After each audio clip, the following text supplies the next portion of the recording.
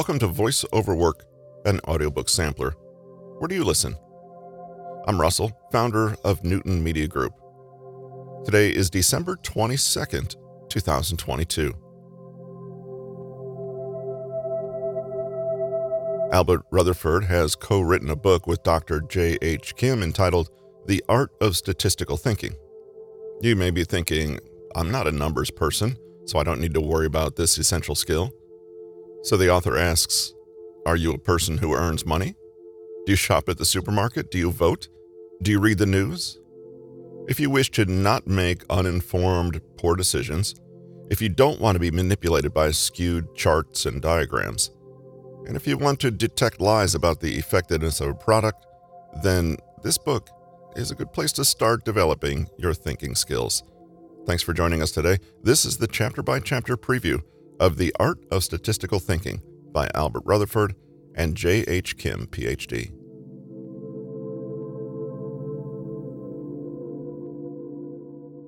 Chapter 1. Definition and Basic Concepts. 1. Sample versus population. An investor wishes to know the 5-year average return from investing in the U.S. stock market. There are nearly 2,400 stocks, as of August 2022, listed on the NYSE, New York Stock Exchange, and they must select a manageable number of stocks to form a portfolio of stocks. However, they don't need to calculate the average return of all 2,400 stocks. There are stocks not worth investing in, too low returns, or too risky. Our investor will need to select a set of stocks that suits their investment style. In this example, the collection of all stocks in the NYSE is called the population in statistical jargon, and a subset of all stocks is called a sample. Collecting the information from all the members of the population is too costly and time-consuming, and even unnecessary. We can obtain a good indicator of average return by looking at a sample. The way we select the sample is critically important, and it depends largely on the purpose of the study or the aim of the statistical task at hand. Suppose the investor's aim is to achieve a steady return with relatively low risk by investing in big and stable companies. Then a good sample is the Dow Jones Index, which comprises the stocks of 30 prominent companies such as Boeing, Coca-Cola, Microsoft, and Procter & Gamble. If the investor's goal is to achieve a higher return with higher growth, albeit taking a higher risk, the NASDAQ 100 Index is a good sample that mainly includes the top technology and IT stocks such as Amazon, Apple, eBay, and Google. By looking at the average returns of these indices, the investor can get a clear indication and impression of the performance of these stocks. Seasoned investors can select their own sample based on their aim and risk-return preference. The important point is that the sample should be a good representation of the target population. If the investor wants safe and steady investment returns, but their sample represents high-risk stocks, they may not effectively achieve the aim of their investment. Hence, the target population should be determined in consideration of the aim of the statistical study. A sample that is good for representation of the population can be obtained by pure random sampling. The members of the population are selected randomly with an equal chance. For example, in political polls, all eligible voters should be treated equally. In this situation, the most effective way of selecting an unbiased and representative sample is random sampling, where the members of the eligible voters are selected with equal chance with no preselection or exclusions. In a later chapter, we'll discuss an example of one of the most disastrous polling outcomes in history, which occurred due to a violation of this random sampling principle. 2. Descriptive statistics. Descriptive statistics is a branch of statistics where the sample features are presented with a range of summary statistics and visualization methods. The summary statistics include the mean and median, which describe the center of the sample values, and the variance and standard deviation are the measures of the variability. Chapter 2, Inferential Statistics. This chapter is dedicated to inferential statistics. While descriptive statistics are used for illustration mostly, inferential statistics is mainly used as an aid to decision-making. It's also at the center of the problems related to the misuse or abuse of the statistics we will see later. To understand the problems associated with modern statistics, it's essential to understand the elements and concepts of inferential statistics. The concepts and methods covered include random sampling and the sampling distribution of a statistic, hypothesis testing, confidence interval, and p-value. Further in-depth discussion and problems with inferential statistics are discussed in the next chapter. 1. Random repeated sampling and sampling distribution. Modern statistical methods we use are based on the idea of repeated random sampling from the population.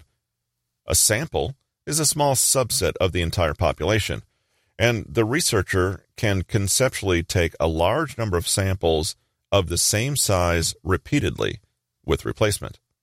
Practically, however, repeated sampling can be costly and may not even be possible, and the researchers often have a single realization of the sample.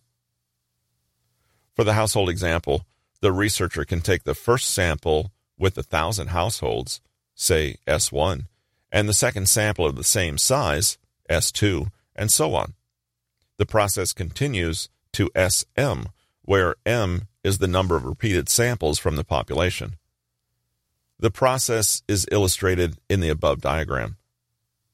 From each realization of S1 through SM, the researchers can calculate the sample statistics, such as the mean and standard deviation. Then, they would have M sets of these statistics, such as the sample mean, i.e., X bar 1 through X bar M. This collection of sample mean is called the sampling distribution of the sample mean. One can also have the sampling distribution of the standard deviation, if required, i.e., S1 through SM. If the population follows a normal distribution, the sampling distribution of the sample mean also follows a normal distribution. This sampling distribution supports the inferential statistics widely used in statistical research, as we shall see in the next subsections. Figure 7 represents the sampling distribution, in the form of histograms, of the sample mean, i.e., X bar 1 through X bar M, when the sample size N increases from 10 to 1,000 with M equals 5,000. The population is assumed to follow a normal distribution with zero mean and standard deviation of 1. That is, for example, when N equals 10, the sampling of 10 households is repeated 5,000 times to collect their incomes. When N equals 1,000, the sampling of 1,000 households is repeated 5,000 times. Each histogram plots the distribution of X bar 1 through X bar M and the respective sample size from 10 to 1,000 when M equals 5,000. The sampling distributions of the sample mean shrink around the population mean of 0 as the... Chapter 3, Statistical Thinking. In the last 2 chapters, we've reviewed the basic concepts of statistics and the methods of descriptive statistics and inferential statistics. In this chapter, we evaluate what decision-makers should consider and how they should control different elements of hypothesis testing for sound statistical thinking under uncertainty. We also discuss the problems associated with the contemporary methods of hypothesis testing used in practical applications and professional research. The problems include: the researchers do not fully consider the statistical uncertainty related with type 1 and type 2 errors. They often ignore the effect size or the signal from the sample, and They set the decision threshold arbitrarily, with no scientific or practical justifications. This is because the teaching of contemporary statistics does not take the issues above seriously for some unknown reason. The issues are not covered in detail in our textbooks or lectures of modern statistics. As we shall see later in this book, this has caused many problems in modern statistical research, such as replication crisis, data snooping bias, and publication bias. 1. Understanding uncertainty. One key to sound statistical thinking is to understand the degree of uncertainty involved in hypothesis testing. Like any other decision-making, statistical outcomes are uncertain, and the decisions are subject to possible errors. In many cases, the researcher must make a decision under uncertainty, but they often make a decision without fully assessing the degree of uncertainty and the consequences of errors. Since these errors are unavoidable in probability, statistical decisions should be made taking these errors and their consequences into consideration. For sound statistical thinking, the researchers should understand the degree of uncertainty, the chance of errors, and their consequences. Type 1 and Type 2 errors. There are two types of errors in hypothesis testing. Type 1 error is the rejection of the null hypothesis that is true, and Type 2 error is the failure to reject the alternative hypothesis that is false, as summarized in the table. The classical example is the verdict in the court of law, where the defendant is assumed to be innocent until proven guilty.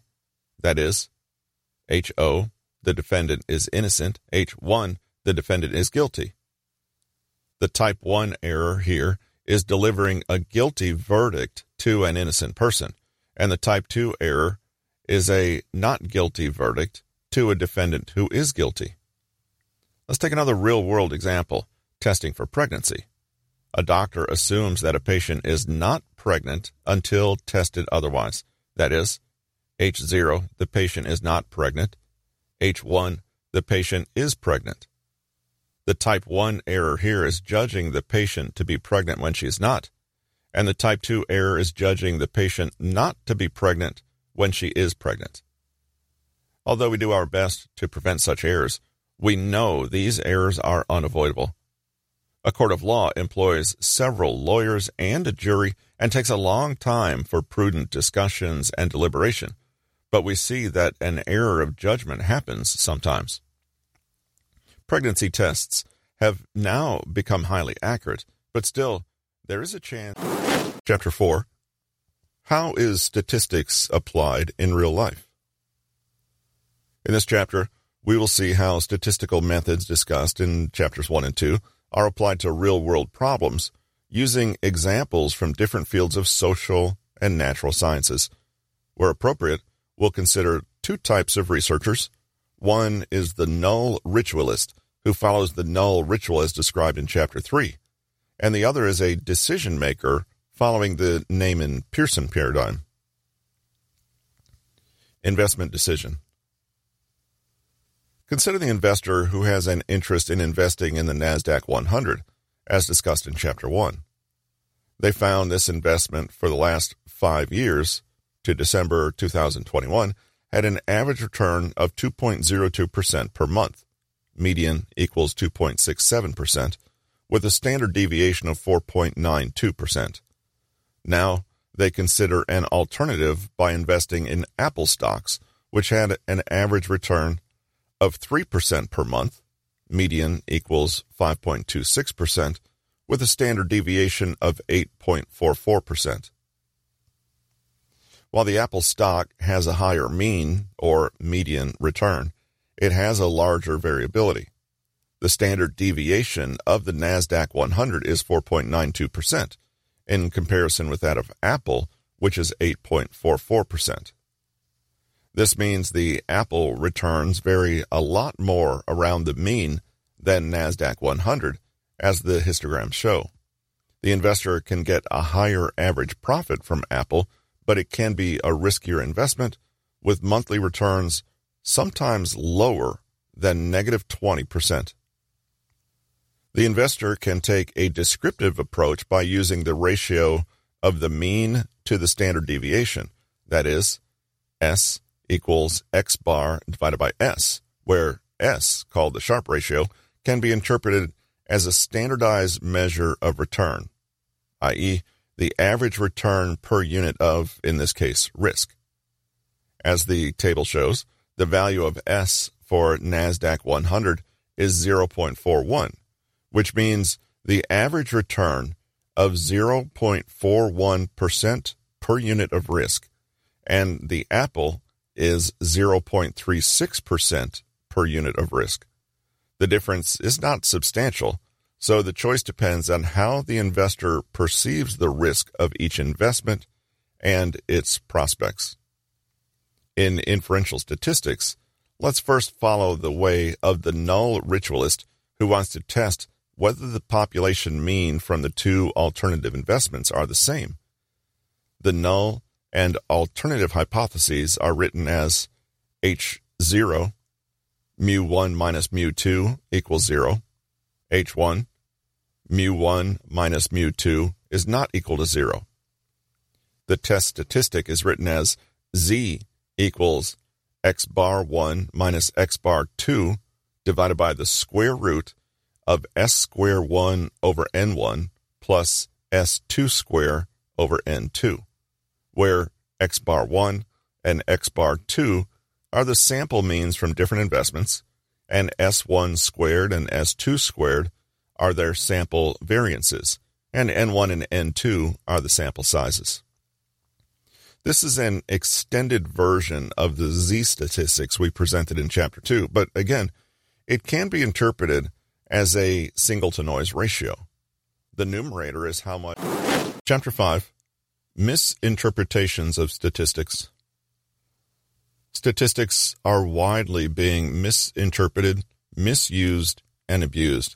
It is rampant in scientific studies, media reports, business decisions, and government policy making, and it is affecting our lives, justice, and jobs. It does not get better with big data. It may get worse. It's happening mostly unknowingly, but sometimes willfully, by the academics who have to publish their papers for success in their grant applications or promotion, by the journalists who need eye-catching articles, by the lawyers hoping to win their cases, and by the politicians who need to win the next election. The problem is so serious that the American Statistical Association, the world's largest community of statisticians, has recently issued 2 successive statements on this issue. The statement raises serious concerns about the distortion and damages that the widespread misinterpretation of statistics generates, also spelling out the principles for good statistical practice. Yet many practitioners of statistics, not to mention the lay people, do not understand the nature and extent of the problems and the good practice to follow. Their textbooks and lectures on statistics tell virtually nothing about the problem. This chapter is dedicated to the issue of the misinterpretation of statistics, covering the materials that our textbooks and lectures do not tell us. We hope to get down to the bottom of these problems, which can help us furnish sound statistical thinking and conduct good statistical practice. Illusion of statistical significance. As discussed in Chapter 2, statistical decisions are often made based on statistical inference, or inferential statistics, where a null hypothesis, H0, is tested against an alternative hypothesis, H1. A null hypothesis is formulated on the value of a population parameter, such as the correlation coefficient, rho, that measures the degree of linear association between two variables. A correlation is a unit-free measure that lies between -1 and 1. A value closer to 1 or -1 means a positive or negative and strong relationship, while a 0 value of correlation means no linear association. The decision to reject or not reject H0 is based on the value of Z statistic, which measures how much the sample correlation coefficient differs from the value of rho under H0. Readers are encouraged to refer to Chapter 2 for further details. Consider a simple case of statistical inference where H0 rho equals 0. H1 rho is not equal to 0, where rho is the population correlation coefficient. In this case, the Z statistic, again as a scaled signal-to-noise ratio as discussed in Chapter 3, is calculated as Z equals R square root of n minus 2 over square root of 1 minus R squared, where R is the sample correlation coefficient. The Z statistic measures the distance of R from rho equals 0, the value under H0, scaled by a factor that makes it approximately follow the standard normal distribution. If it is too big or too small. Introduction. We make decisions every day. Some can change our lives and those of our loved ones, but it is not only the individuals who make decisions. Companies, courts of law, governments, and international organizations also make decisions, often on a large scale that can affect our jobs, the justice system, and everyday life in a positive or negative way. Such decisions usually are made under incomplete information and uncertainty. The decision makers often make correct decisions that will benefit our society, but they make incorrect decisions too. The cost of the latter can sometimes be devastating, starting from personal tragedies to changing the course of human history. But let's not run so far ahead. Suppose you're making an investment decision for your retirement. Investment funds report their average returns for the past 5 years. You read a media report about the recent growth of the real estate market, and you hear about overnight millionaires who have made big from investing in cryptocurrency. You also hear about those who lost their life savings because of wrong investments or scams. And there's always a catch in the fine print. Past performance is not necessarily indicative of future performance. This means you're facing uncertainty in your investment decisions, and you should learn how to make a well-informed decision under this circumstance.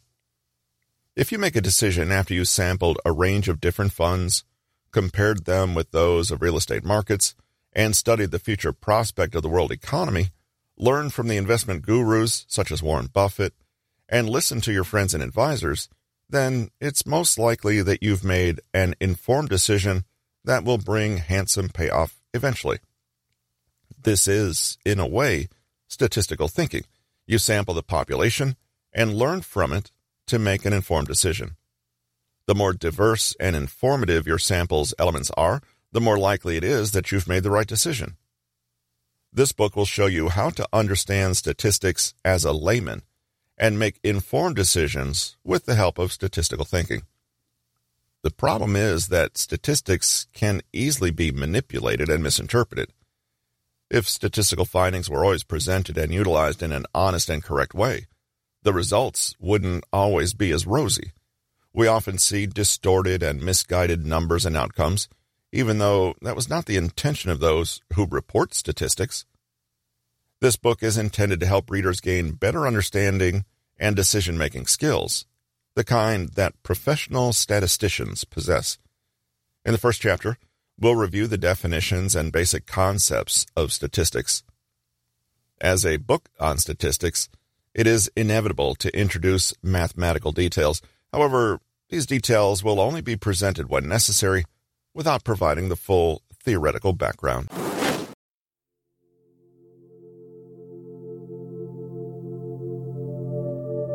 This episode of VoiceOver Work, an audiobook sampler, was brought to you by Newton Media Group. Thanks for tuning in.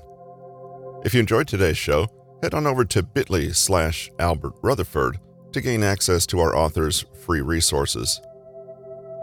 Join us again in a few days for our next featured audiobook preview.